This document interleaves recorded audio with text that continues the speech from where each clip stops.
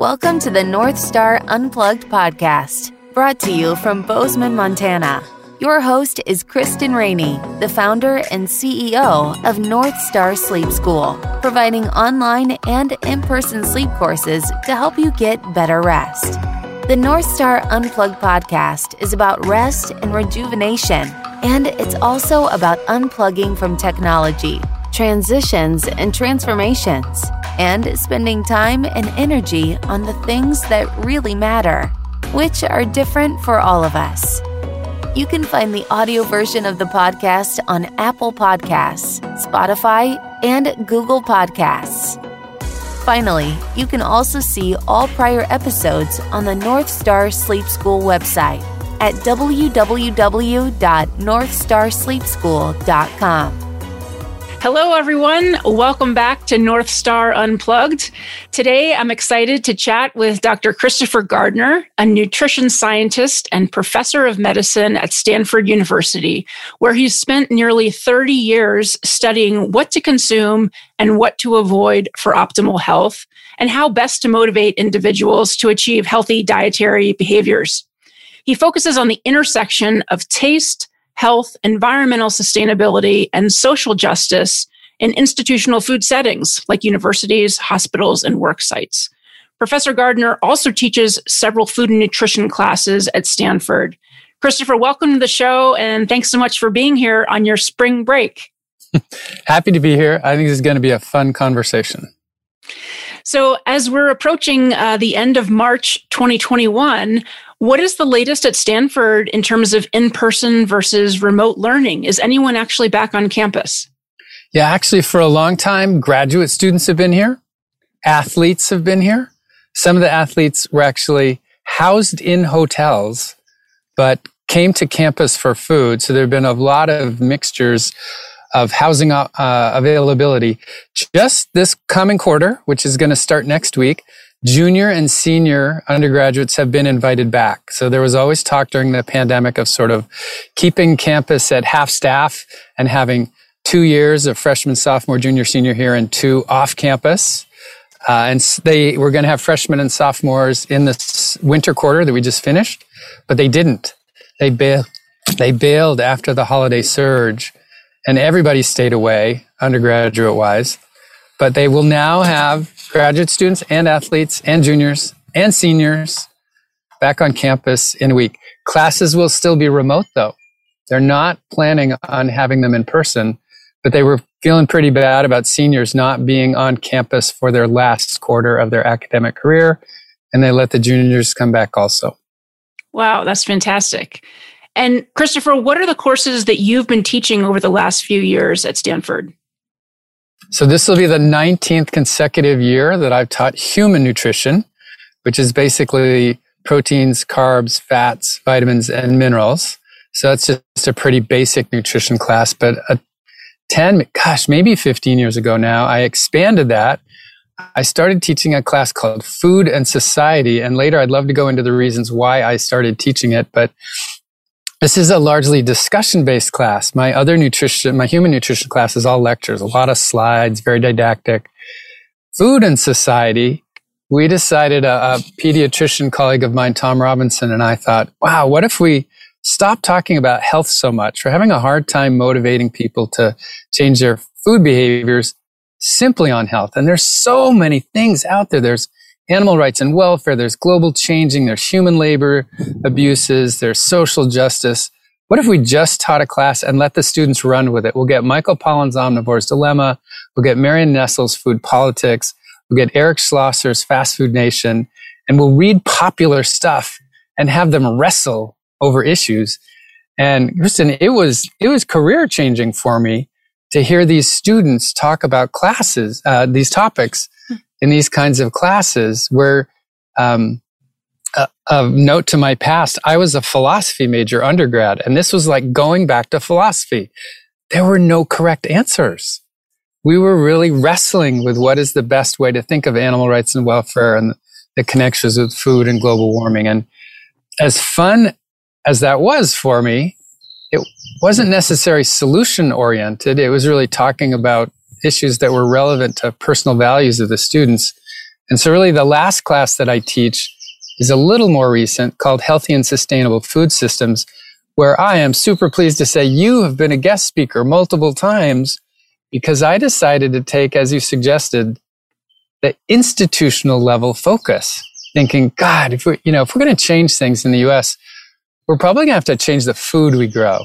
And if I go change my order at the grocery store, that's not going to change agriculture. But oh my God, what if Google and Stanford Hospital and work sites all over and hospitals all over and universities all over started ordering different kinds of foods?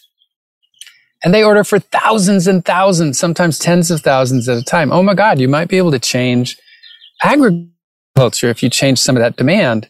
And so for the last 5 or 6 years, I've taught this spin-off of the Food and Society class, where I have speakers like you when you were back at Google, and I have residential dining enterprises folks from Stanford Dining come talk, Stanford Hospital, I have somebody from our local food bank, I have a food service director from the Novato Unified School District locally, and they were all game changer people. They were already making some of these fabulous changes in what they were ordering.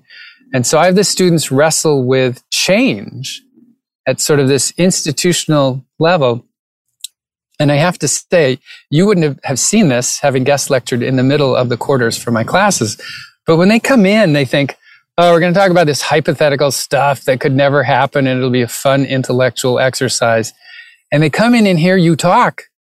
And the food service director and the Stanford Dining and the hospital folks think, oh my God, there's people out there making changes.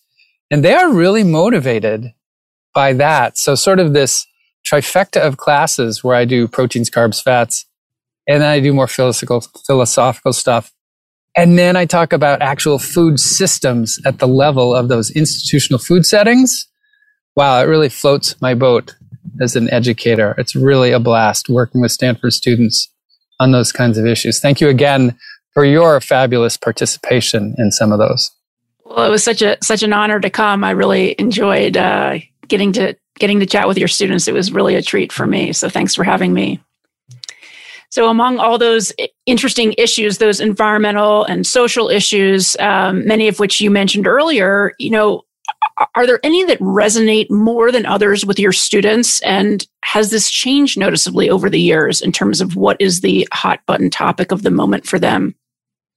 Yeah, that's a great question. And when I started teaching this class, I have to selfishly say, I wasn't just trying to educate students. I was trying to get some grant money. And we had submitted a proposal to the NIH to try social engagement and some other methods, and we didn't have any data on it. So we actually taught the class and published a paper on how engaging it was. And at the end of the first year of teaching it, I wanted to get after just exactly what you said. We had presented a lot of topics. And I said, this was so fun. I'm going to publish a paper on this, but I think I'll actually keep teaching the class. And it would really help me to know what were the key topics that you found the most engaging. And I sort of thought there would be a little more agreement. And what stunned me, Kristen, was how, for example, the first student that I asked said, oh, tears in my eyes. I didn't know about the animal rights and welfare stuff. And now I do. I've gone vegetarian. The very next student said, I grew up in a ranching family and we never treated our animals poorly. So I don't agree with that at all. But I really got struck by the climate change and global warming things about animal agriculture. And so I'm really much more selective about the way I do that right now. And the kid next to them said, oh my God, I grew up in a Republican household. We really think climate change is a hoax. And so I don't believe the global climate change stuff. I was more interested in some of the economics of fast food restaurant franchises, getting small business loans. And so even though McDonald's or Wendy's might open up a whole bunch of places and some of them go under, the small franchise owners get small business loans because they're not big at McDonald's. They're just small business people. And some of those small business loans don't get paid back. And that's economically irresponsible. And so I'm upset with the whole way that fast food works with franchise owners.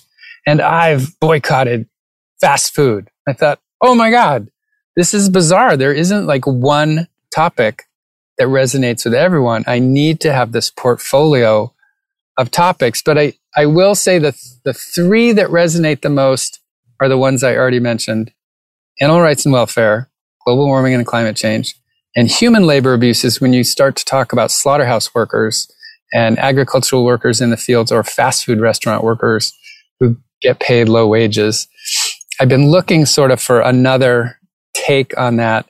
And if anything, the shift that I've seen in the last few years is I'll be trying to talk about the environment, and the students will say, yeah, but what about the social justice? Say, we're getting there. I promise. That's in another lecture. No. We want to address the social justice issue right now. And so the shift that I've seen has been that one. And what are your smackdowns? So smackdowns are some things that I've decided to do in the human nutrition class, where the content is a little dry: proteins, carbs, fats, vitamins, minerals, metabolism. And so I would take some time in each class to say, okay, so let's talk about coffee versus tea. Which one is better? Smackdown time. And I'd say, so who thinks coffee is better than tea? And hands would go up, and I would say, okay, but what was the context there? Were you talking health? Because if you're talking health, let's talk about the chemicals that are in tea versus the chemicals that are in coffee. Coffee's got caffeine. Tea's got these polyphenols. Which one would be better? Okay, now wait, were you talking boba tea full of sugar and tapioca pearls versus in a beautifully pulled Italian espresso? I think the coffee's better. Or were you talking mocha frappa crappuccino from a coffee house versus an elegant Asian green tea? Oh my God, I think the green tea was better. But wait, were we talking environment? Were we talking about carbon footprint of where they're growing the coffee beans and the tea leaves? Were we talking human labor issues? And so I would dive into each of these issues and kind of end up with an it depends conclusion. So instead of just saying, hey, students, raise your hands, is coffee or tea better? Is it for staying awake at night? Is it for your health? Is it for human labor?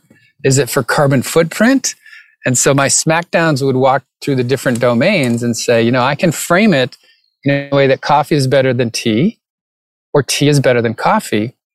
And I can do that with a lot of different topics. And so I would offer some of those throughout the course on dairy versus alt milk, animal protein versus plant protein, eggs, yes or no, those types of things. And the students really liked the smackdowns because it made it more practical beyond metabolism. And what role do chefs play in this, quest for offering more environmentally sustainable and socially just food offerings? So that has been a huge epiphany for me after all these years. And I fortunately got to be involved through you and the Google Food Lab and the Culinary Institute of America in hanging out with chefs starting about 10 years ago. And if you don't mind, I'll backtrack just a little because I got invited to be part of the initiation of something called the Menus of Change, which was started by the Culinary Institute of America and the Harvard School of Public Health. And about 10 years ago, they were trying to respond with a frustration that chefs were having of being very reactive. Butter, yes. Butter, no. Margarine, yes. Margarine, no. Butter is back. Oh my God. Today it's paleo. Tomorrow it's gluten-free. Crap. The clients and the patrons want something else. I'm going to have a new menu. I'm going to have to buy new equipment to cook and prepare this different stuff. Oh, they dropped it. That's a fad diet and it's gone. Now I got to buy more new equipment and have another new menu. And they wanted to get ahead of this and be more proactive instead of reactive. And so through the work of leaders like Greg Drescher at the CIA and Walter Willett at Harvard, they said, let's have a science board to come up with some principles in nutrition that really aren't fad-like. They just won't change. Let's get a business board that says, okay, places that make food have to make money. So let's come up with something that will make money. And let's have a chef board saying, in terms of food and nutrition and what would make money, we can make things taste great. That is our craft. We can make almost anything taste great. So let's pool these three teams, scientists and business folks and chefs, and come up with the principles of the Menus of Change. And they generated these 24 principles. 12 are nutritional and 12 are more operational. But the whole idea was that this would all be this trifecta of fabulous things that taste great and are healthy and are low carbon footprint, environmentally sustainable. And at these meetings that I would have with you and some of the folks at the Google Food Lab and at the Menus of Change events, and they have many of them at the Culinary Institute of America, the food is amazing. And I have a favorite phrase from Greg Drescher. He came up with this while all of this was developing: the unapologetic deliciousness of food. And let me unpack that just for a minute, because I feel like as a health professional for decades, I contributed to apologizing and say, oh, I know you want these cookies and these other things and this meat and this dripping sauce thing, but I have some fiber-rich, antioxidant-rich cardboard for you. And I know it doesn't taste very good and it doesn't look very good and it's not what you want. And my face would scrunch up apologetically. I'd say, I know this doesn't seem fair that I'm asking you to eat this instead of that, but I swear to God, I have a PhD in nutrition science and I'm a professor at Stanford and this is good for you. I'm sorry to say it's, and Greg Drescher said, stop apologizing. Why don't you say, we have some food for you, this global fusion of flavors. We have this, elegant heritage rice with these beautiful lentils on top and some seared vegetables and Moroccan spices. And so we've got sort of a plant-forward dish for you. Could have meat or not, but if it's going to have meat, it's going to have small strips of beef or chicken or fish. Or the meat could be a condiment or a side dish. We're going to go put plants at the center, but it's going to be unapologetically delicious. And so stopped apologizing and realizing, oh my God, so many of my efforts backfired over the last 3 decades because I wasn't really putting taste first. And I feel like when you empower the Stanford dining chefs and the Stanford hospital chefs and the Google chefs and the other worksite chefs, they can be your partner in this whole endeavor, which is really fun and tasty. I love it. In addition to your teaching and your research, we're going to dive into more in just a minute. I know, Christopher, that you're on the last chapter of writing a book. What is your book about? Oh, yes, it is. I really hope it's almost at an end. It's really hard to write a book, and you keep procrastinating. The tentative title is It Depends. And it's really totally based on those smackdowns that I was doing in class, where I would get this very positive feedback like, okay, we liked understanding the metabolism, we liked this practical stuff, but those smackdowns were fun, getting that different perspective. And so I have 7 chapters. I'm on the last one right now, which is dairy milk versus plant-based milk. But I also have animal protein versus plant protein, coffee versus tea, sugar versus sugar substitutes, eggs. And in each one, I'm having fun proceeding along the structure that I described earlier, where I say, okay, if you really wanted to know why it might be healthy or bad for you, here are the chemical components, and here's how you absorb them, digest them, here's where they go in your body. And this is why there's a physiological explanation of why they could be good or bad for you. Okay, now next, here's how they're grown. And some people grow them better than others, and here's the worst way to grow them with the biggest negative impact on climate change. And here's a better way that you could grow them. And then I go into animal rights and welfare, if it happens to be dairy or protein or something like that. And I talk about that aspect. And then I talk about preferences and pleasure, and I include some joy and pleasure in there. And sometimes it's a little policy oriented. So I have a chapter on genetically modified organisms and organic, where I sort of dispel some of the myths about really what's behind that and what some of the labels mean. And so as I go through that whole thing, I start out each chapter and I say, here's a pretty basic question that I get in my class all the time. Should I buy GMO? Is organic worth it? Should I switch to plant-based milk? Can I get enough amino acids from protein, plant protein? And then I go through the chapter and I say, those are pretty common questions, and I understand why you asked them, but they were not answerable questions. They aren't answerable until you put them in the context of telling me, is your priority your health? Or are you an eco-warrior? Are you an animal lover? And you might be a little of all of those. And how would you rank them? Are you more interested in health than the environment, or vice versa? How important is the animal rights and welfare? And so as I walk through the whole thing, I get to the end and I say, it's not really 1 or 2 questions. There's 8 or 10 questions. And if you frame them more specifically, I would be able to help you answer them.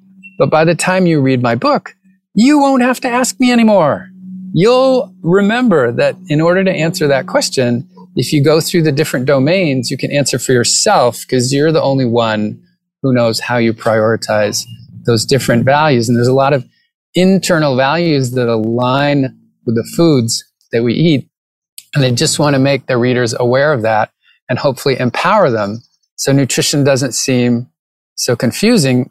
I really feel like the reason we get some whiplash and back and forth in nutrition issues is because people are coming from different angles. So another sort of underlying premise of the book is this thing good or bad for me? The answer is usually yes and no, not yes or no. Yes in this context, but it's no in another context. I'd love to dive into the highlights of a few of your recent research studies. First, I'd love to take a look at your study about proteins that said in 2018, Americans ate more meat from livestock sources per person than any other country in the world.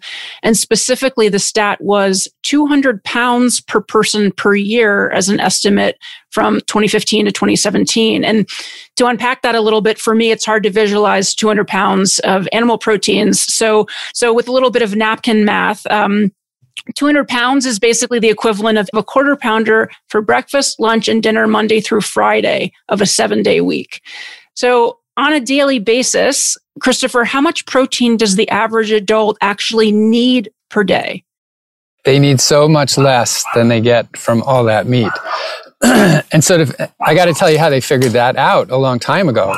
So a long time ago, they got a bunch of people to be housed in a unit, basically a jail, and they lowered their protein to 0. And then they added a little protein back and back and back. And they collected all the things that left the human body, which is a little gross. So we probably don't want to get into it. And they figured out when they were in protein balance. So the amount that they were eating matched the amount that they were losing. And that was your protein requirement to replace your losses each day.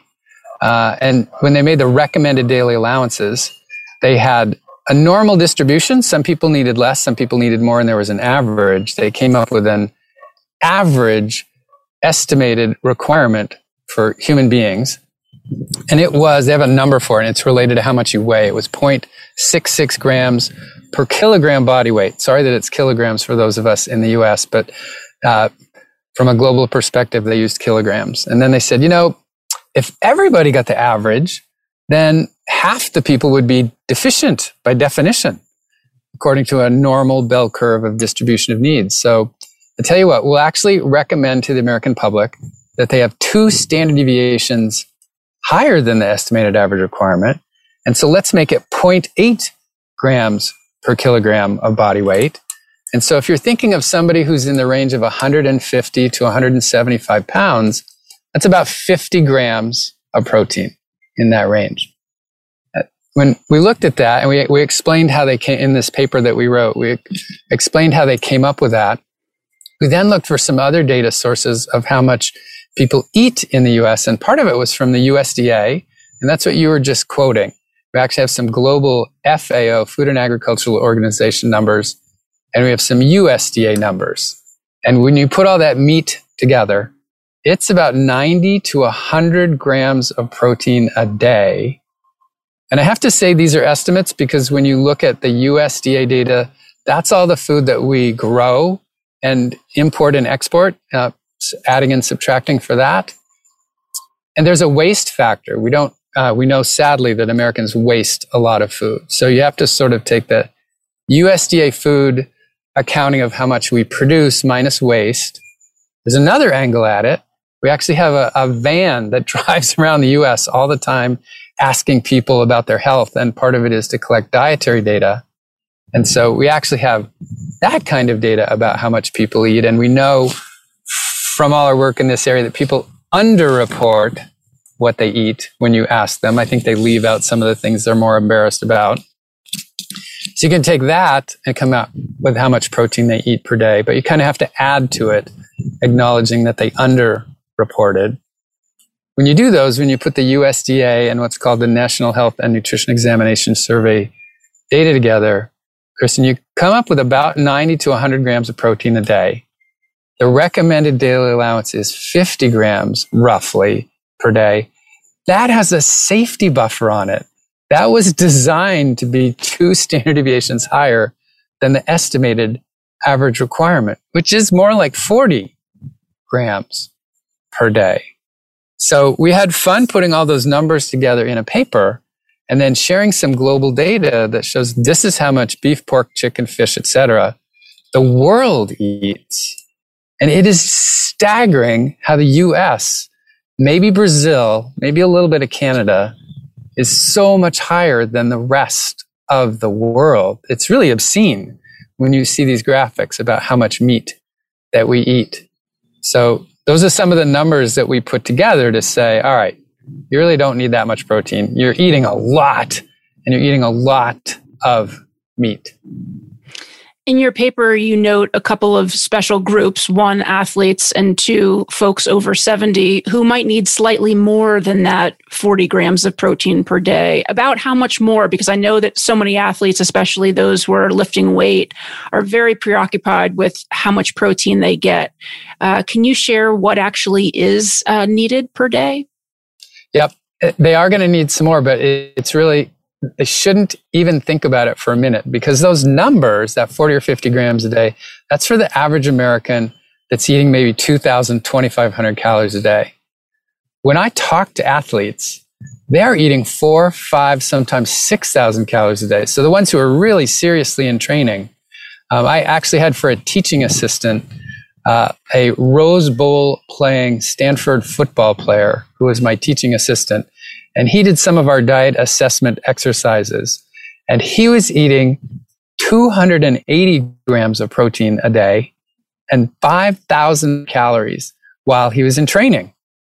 Okay, so here's the idea. You might need 40 grams or 50 to just maintain. If you want to be an athlete and put on muscle, you need more than that. I have a quick math experiment. Let's see if I can get this past you. Would it be ambitious, Kristen, to gain 22 pounds of muscle in 1 year? Just muscle. 22 pounds of muscle. Does that sound pretty ambitious? Well, I'm sure for a football player, that's probably small potatoes. But for me, that would be a lot. Okay. I still think for a football player, 22 pounds of muscle would be ambitious. So that's 10 kilograms. And 70% of muscle is actually water.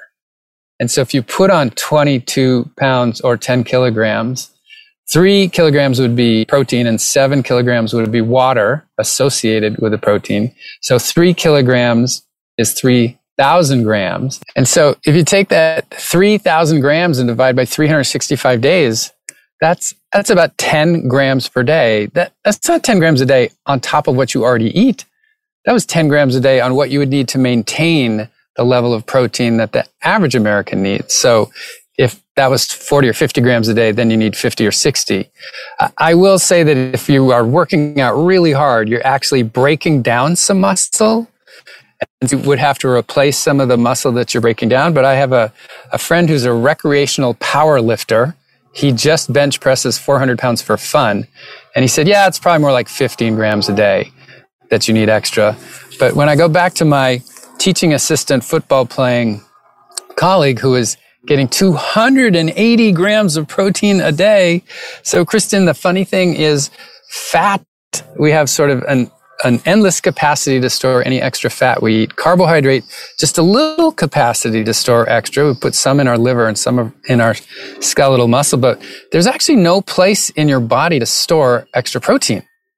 If you ate more than you needed to build muscle and make all your cells and hormones and enzymes for the day, by the end of the day, it says, oh, looks like there's no need for this. And you break off a nitrogen component in amino acids that's unique to them. And what's left is a carbon skeleton that's the same as carbs and fats. And you turn all that protein into carbs and fats. And then you have to get rid of the nitrogen as ammonia. You turn it into ammonia in the liver and excrete it in the kidneys. So it just baffles me what people think the purpose of all this extra protein is. It's not like you could use it tomorrow in case you weren't getting enough. So as soon as you hit 50, 60, 70 grams of protein, the way that you build muscle when you're an athlete is you work out. If you work out, you can do it. You can't sit on a couch and just pound protein and think, oh, cool, while I'm watching TV, I'm eating this extra protein, it's going to go to my muscle. It doesn't. So the rate limiting factor is not the protein that you're eating. If you are working out that hard, you're going to have an appetite. That means you're going to be eating more than 2,500 calories a day. You're going to be eating 3,000 or 4,000. You'll get it easily. The other group that you were interested in was the elderly. And there are actually a number of recommendations out there. Not officially, the USDA still says 0.8 grams per kilogram body weight.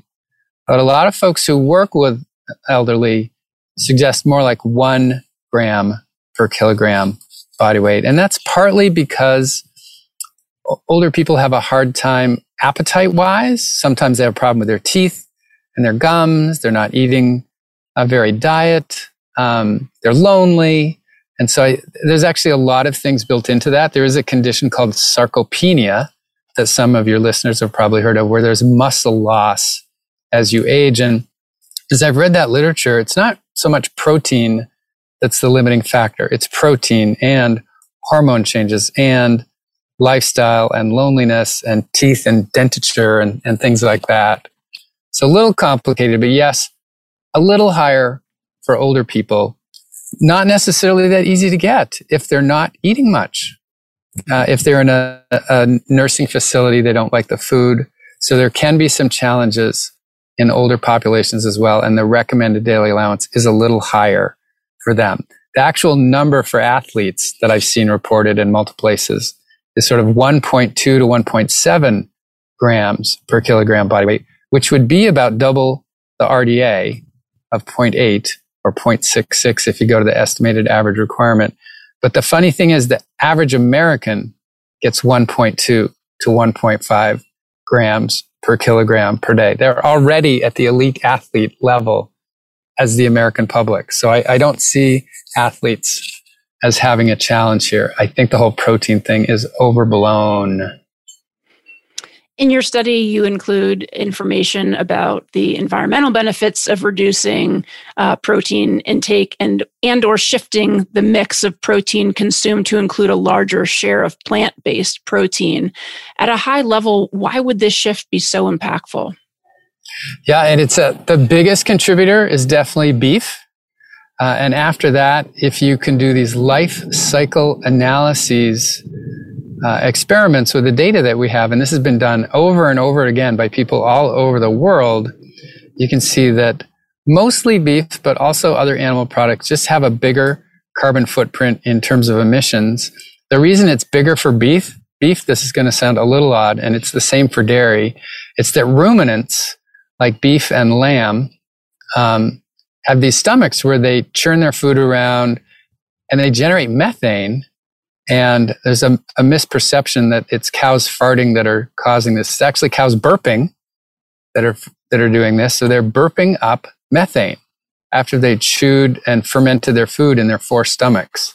And so it wouldn't be an issue if there weren't so many cattle and so many concentrated animal feeding operations. And mathematically, it actually makes a difference. There's also land use issues, which is part of what's driving this. So as the appetite for meat increases, we're chopping down rainforests and turning that into areas for cattle to graze or to grow more corn and soy. So part of this, Kristen, is the methane they burp up. Part of it is the land use that they're clearing for grazing or for growing livestock feed. Grazing would actually be better. Cows really aren't meant to consume corn. They're meant to consume grass. And they actually kind of makes them sick to be consuming the corn and the soy. That brings up antibiotic issues.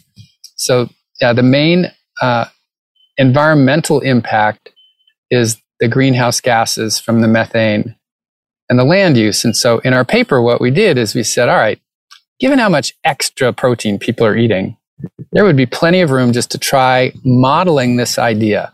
What if we cut back 25% of the protein that we now eat because we eat so much more than we need? That would still be well above the recommended daily allowance. And what if we shifted 25% of the protein sources from animal to plant sources? Because plant sources have a lower environmental impact. And the issue comes up of, oh, wait, do the plant proteins have all the right amino acids? And in our paper, we go into great detail to say, they're not perfect, but they are proportionally much closer than the average person thinks to high quality protein. In our paper, we didn't go all the way there. We just said, okay, 25% less protein. So go from maybe 90 or 100 grams to 67 or 70 grams of protein a day. The typical American eats something like 85% animal protein and 15% protein. So don't go vegan. Just switch 25% there and go to 60% animal protein and 40% plant protein. And when we did that, we checked out the greenhouse gases. And the drop from agricultural contributions to greenhouse gases was a 40% drop from that 25-25 shift. And the impact on water usage, which was the other metric that we looked at, was it was a 10% reduction in agricultural water use, which was 3 trillion gallons of water. So we had fun in the paper saying, this is how much you need. It's less than you think. Here's how much you eat. It's more than you think. Here's what would happen if you lowered it by 25 and shifted by 25. You have a big savings in greenhouse gas climate change impact, and you'd have a substantial water savings. And you could do more than that. We just wanted to model the 25-25 shift.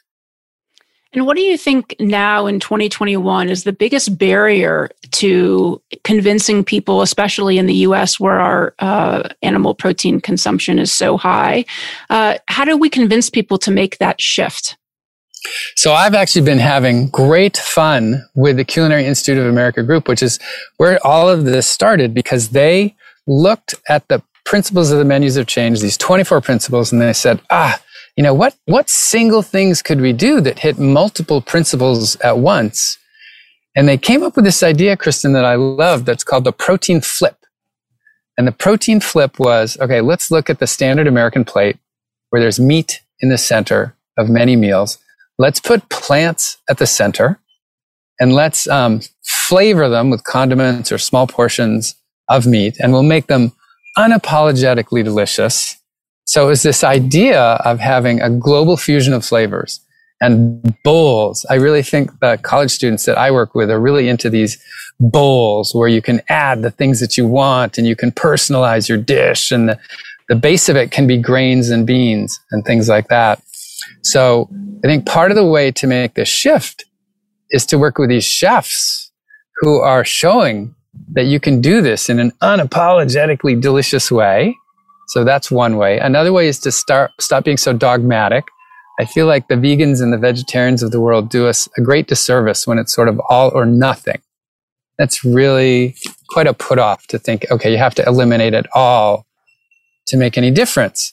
There's some really interesting books. Mark Bittman has written VB6, Vegan Before 6, where he doesn't eat any meat during the day, and at dinner he eats some meat. I've seen a YouTube where somebody said, I'm vegetarian for 5 days of the week, and on the weekends I eat meat. So there's all kinds of flexitarian ways to approach that. So if we come at this from a taste angle, and if we come at it from a behavioral angle where there's lots of different ways to be more of a flexitarian, then I think we're opening the doors to more people doing this. And then continuing to back this up with the science. So in 2019, a group called the Eat Lancet Commission looked and said globally, oh my God, if we really have 10 billion people in 2050, we're going to be screwed. We only have this one planet. And so here's some more data on what we'll need to be viable and to have sustainable diets in 2050. I really think they've been doing a great job with coming up with better data, better ways of presenting the data, talking about options and bringing up sort of comparisons from one country to the next. And then let's go back to those chefs and have them save the day and say, we're not asking you to give up on flavor. This could be really fun. There's a lot of really fun, tasty food here. So I guess I'm trying to come at it from those kinds of angles. And I will say personally, I think it's the institutional food that's going to save us, because I really think with chefs taking the lead and ordering so much, it really won't happen unless U.S. agriculture changes. And I bet the farmers and ranchers will grow whatever we want to eat if they can make a decent living.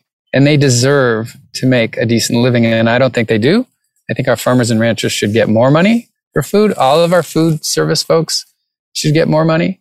But if we work with them on this and we can make it delicious, and if dining halls and work sites and hospitals are ordering huge pallets of different foods, and we have better relationships with farmers and ranchers, I think that's an important part of the solution to this shift. So if any of folks listening are thinking, gosh, I'd really love to try to shift my diet and try to make plant proteins a bigger percentage of my overall protein consumption and really not eat as much animal protein, what would be some suggestions? What do you think are some go-to good choices in the plant world that they can go to that are really tasty and delicious and that people can cook at home? Yeah, absolutely. I really think you can look Indian, Mediterranean, and Latin American for lots of these dishes, right? So we have all kinds of wonderful spices that are flavoring these, but think about salads as a whole, just as a whole category. I think some people think salad, that's just lettuce. No. There's a lot of things you can put on salad. You can make your salad a meal. My typical salad has carrots, red bell peppers, beans, nuts, Greek olives on it, avocados. I actually can end up with some really high fat salads if I put lots of nuts and avocados and olive oil on it. And I can have a low fat salad by putting on some lemon or vinaigrette. So think outside the box salads to make those meals, and think of grain-based salads and 3-bean salads. If you look culturally across all these groups in the world, there are a ton of different ways to make salads, just incredibly versatile. The other hot topic that we already talked about just for a moment was bowls. In sort of the restaurant world, this is a really hot topic where it's a grain and a bean-based bowl where you put some tempeh or tofu or small portions of meat on top of the global fusion flavored bowl concept, which is really popular in dining halls and work sites right now. Stir fries are another basic thing that are super versatile, right? So throw in and cook up some veggies and sear them in quickly. So you got those flavors, and there's some great Asian flavors that go in those stir fries. And then again, add what's in the fridge. And if you need to add a little meat or animal protein, do that. But think about some tofu or tempeh. And so if you go with bowls and stir fries and salads and all the versatility that goes with those, and you think Mediterranean, Latin American, Middle Eastern, there's just an amazing number of fabulous flavors out there. And I suppose I'm spoiled living here in California, where we grow so much fresh produce. But boy, the restaurants around me always have a plant-based option these days. The dining halls at Stanford always have a plant-based option. The work sites that I go to are making a stronger case for that it's fun. Bring the joy and pleasure back to food and have it be healthy and have it be environmentally sustainable. I'm very excited about this movement that I'm seeing happen. No, you also recently did a study looking at plant-based alternative meats. And for any listeners who might not know what I'm talking about, these are foods that look and taste like meats, but actually are not made with animal products. And I'm just curious, what were the high-level findings of that study? Are there concerns about sodium, for example, in some of these highly processed foods? There were. So there were a lot of concerns that to make them, they were using a lot of saturated coconut fat, which is absolutely true. And it's true there was sodium in it. And so people thought, oh my God, these things are processed foods with lots of saturated fat and lots of sodium. Oh my God, they might be as bad or worse as the things that you're trying to replace. And so we thought, that's interesting. I'm hearing these claims, but I actually know how to do that kind of study. I'll get 40 people and I'll get them to eat 2 servings a day of red meat and 2 servings a day of these plant-based alternative meats.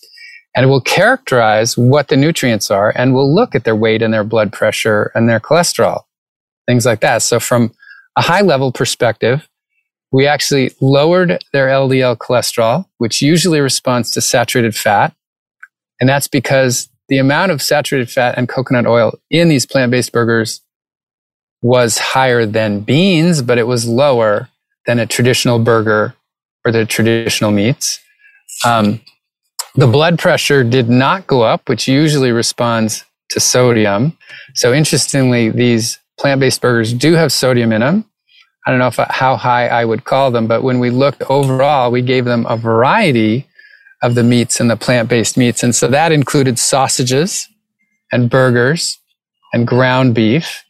And it turns out when people buy plain old ground beef, they usually don't eat it plain. They add sodium. They salt it after they get it. And when we looked at the total sodium on the 2 phases of the study, it was virtually identical. It was not higher in the plant-based meats. And so their blood pressure didn't change at all. There's an inflammatory marker of interest in the cardiovascular world called TMAO, trimethylamine oxide. And you make that with the microbiome in your gut if you get the precursor to it called carnitine that comes from meat, and you don't with plants. And so we saw a rise in trimethylamine oxide in the meat phase versus the plant-based phase. And the meats never have fiber. Meats never have fiber. Only plants have fiber. And so the plant burgers and meats, the alternative meats, have fiber, which always helps fill you up and maybe not eat so much and helps lower your cholesterol. So we also saw a very modest reduction in weight just by a couple pounds when they were on the plant-based phase versus the meat phase. So she said, yes, I've heard that there's health concerns about the saturated fat, about the sodium. I'm pretty excited about the fiber. I'm pretty excited that we won't make TMAO if we don't get the meat. So let's look at it. And sure enough, TMAO was better. LDL cholesterol was better. Weight was better. And blood pressure was no different on the plant-based alternative meats compared to the conventional meats. We bought really high quality red meat. We went with a great company in San Francisco that sources grass-fed, pasture-raised meats. We had almost everybody completed the study. The internal validity of the study was really high. So we were really pleased with trying to answer this practical question where I'd seen lots of claims and concerns about detrimental effects. And so I think we were the first to do this test head to head. I can't say that's for all products and for all people. It was only 40 people in our area, but I think it was the first study of this kind. And it was all benefits and no harms from the things that we measured. So at the end of the day, from a health and environmental perspective, lentils would be the winner, and then plant-based meats would be a runner-up, followed by animal proteins at the bottom. Is that sort of the high level? That is totally high level, and we're actually trying to do that. We actually have a pilot study now with athletes. We're going to try to have them do red meat for 4 weeks, plant meat for 4 weeks, and no meat for 4 weeks. Because a lot of the comments that we got were, how about lentils? Wouldn't they be better yet eating the lentils? And my answer to that is I've been trying to get people to eat more plant foods for 3 decades. And I can get some, and they don't eat that many. I'm a vegetarian myself and mostly vegan. And I'm not the target audience for these businesses because I don't miss burgers. And so when I'm trying to talk to people who love burgers and say eat lentils, their reaction is often, nope, not really willing to make that switch. And the interesting thing of these new companies, Kristen, is they were designed targeting the meat eaters. That's why the coconut saturated fat is there. That's why the sodium's there. They want them to sort of look, taste, smell, feel. They want them to sizzle the same way. They want the smells to be the same way. They want the aftertaste to be the same way. And they've accomplished it. They're pretty close. And so when I talk to people who have been willing to make the shift, it's because all the sensory things are so similar. And that's not true of lentils. It just wouldn't, they'd know they were eating lentils. So if I could get everybody to eat more lentils, that'd be fantastic. I can't. So this seems like a good complementary approach to consider some of the plant-based alternatives, which would kind of be the same for dairy and plant-based milks. I'd rather they eat the soybeans. I'd rather they eat the almonds or the cashews. But there's an almond milk, a cashew milk, and oat milk. I'd rather have them eat the oats. But they're allowing people to make the shift. So I'm very intrigued by these alternative plant-based approaches, even though they are, yes, processed. And some of them are, yes, ultra-processed, depending on what your criteria are. Interesting new option for people, and a lot of people are trying them. It's fascinating. So, Christopher, when you were a teenager and a philosophy major as an undergrad, were you as interested in food and specifically the social environmental issues that you're so passionate about today? Were you interested in those at that time? Not at all. I grew up in New England. I grew up standard American. Mom, what's for dinner? Mom always cooked. It was chicken or pork chops or steak. Grew up eating tons of fast food. And yeah, that was my whole background. And all changed when I had a girlfriend who was a vegetarian who dumped me. And at 23, I tried to get her back. And she said, nope, still don't like you anymore. And I said, you did this whole vegetarian thing just to get you back for nothing. Oh, wait. Actually, this vegetarian thing is kind of interesting. Wow, it's not as hard as I thought. And wow, as I'm sort of looking into this, I'm starting to meet different people. And I'm liking the values that they have. I think I'll kind of align myself with this more plant-based approach. So nope, nothing. I didn't eat anything like this till I was 23. And I've since had 4 kids, and they're all boys. And 2 of them have never had any meat, the 2 older ones. And the 2 younger ones, every once in a while, we loosen up a little bit, and they'll order chicken when we go out, or they'll go to a friend's house and have some meat. But pretty much I got 4 plant-based boys. One's 26 and the other one's 30. They're intelligent, they're athletic, they're normal size, they have great health. Yep, that's my background. And you do most of the cooking in your family, correct? I do.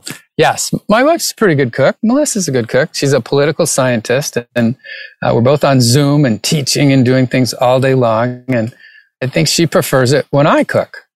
And so, yep, I'm the main cook at our house. Do you plan meals, use recipes, follow any kind of process, or do you wing it?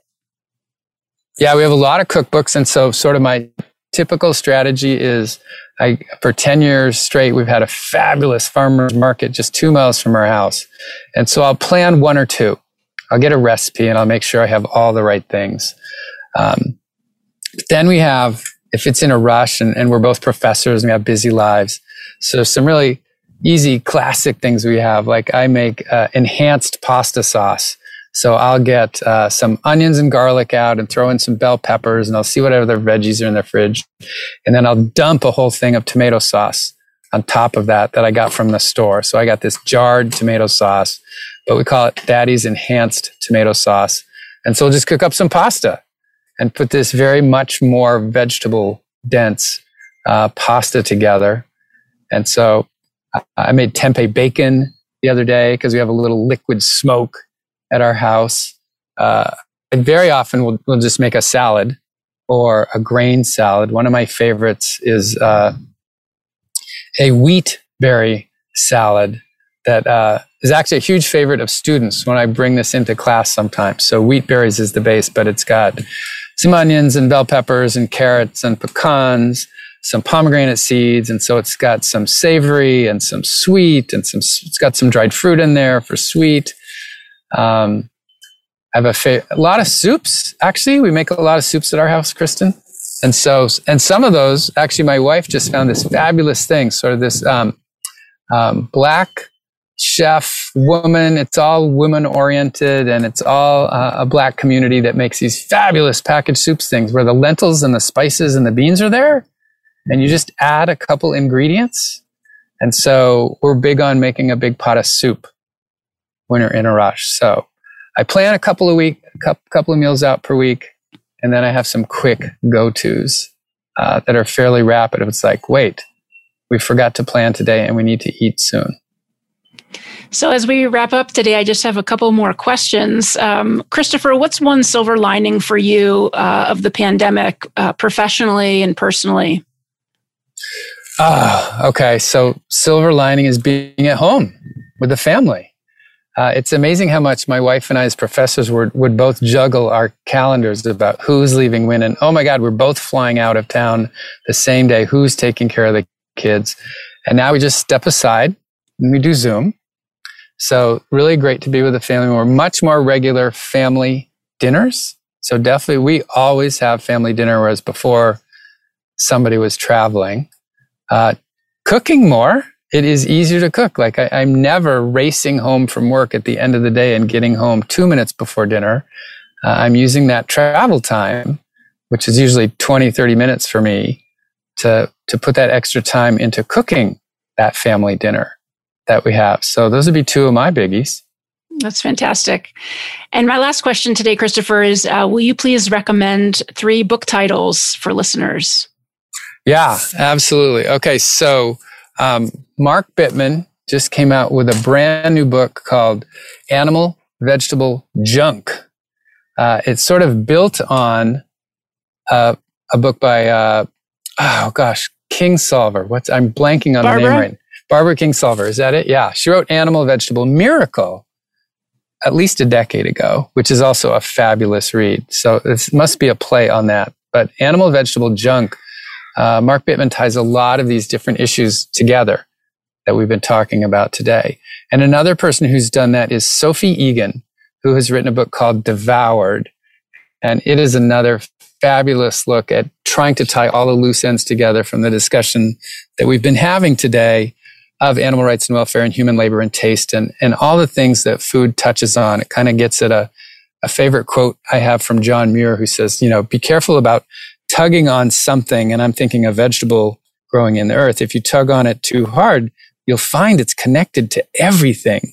And so that is what I find with food as you think about all the food-related issues. And I think both Sophie and Mark Bittman have hit on that in those 2 books. And then the third book I'll recommend is my new interest that we didn't get to talk about today, in the microbiome. So I have a fabulous new colleague named Justin Sonnenberg, and he and his wife, Erica Sonnenberg, are together microbiologists that have been working with mice in their microbiological studies for decades. And they realized, God, everything that we're doing suggests that this is sort of fiber related and fermented food related. These are the things that feed the microbiome or enhance the microbiome. We should do this in humans. And so we've now been doing human studies, collecting, icky poop, and I get them folks to eat differently. And the participants donate their stool samples, and Justin and Erica analyze it. And as they've done this, they've written a book called The Good Gut. And so The Good Gut is the Sonnenberg's exploration of the human microbiome, which I think a lot of people find interesting but confusing. And they have really helped to make it more accessible and understandable and exciting. So the last would be my recommendation for The Good Gut. Awesome. Well, those are great. We will definitely include all of those in the show notes, as well as all the other resources we've mentioned today. And listeners can find the show notes at northstarsleepschool.com/podcast. Christopher, thank you so much for taking the time today. It's been such a treat to see you and to chat with you. And I really appreciate it, especially considering that this is your spring break. So thank you so much for your time today. Well, these are all favorite topics of mine, and you're one of my favorite people, so it was great putting them all together. Thanks, Kristen. Oh, I appreciate that. And I appreciate all the listeners out there taking the time to subscribe to the podcast and to leave a rating or review on Apple Podcasts, and to tell a friend if you like this episode. Thanks, everyone. Take care. Thanks for tuning in to the North Star Unplugged podcast. The audio version can be heard on Apple Podcasts, Spotify, and Google Podcasts. If you like North Star Unplugged, please subscribe and leave a review on one of those channels. Finally, all prior episodes are also on the North Star Sleep School website at northstarsleepschool.com, which offers an e-newsletter you can sign up for.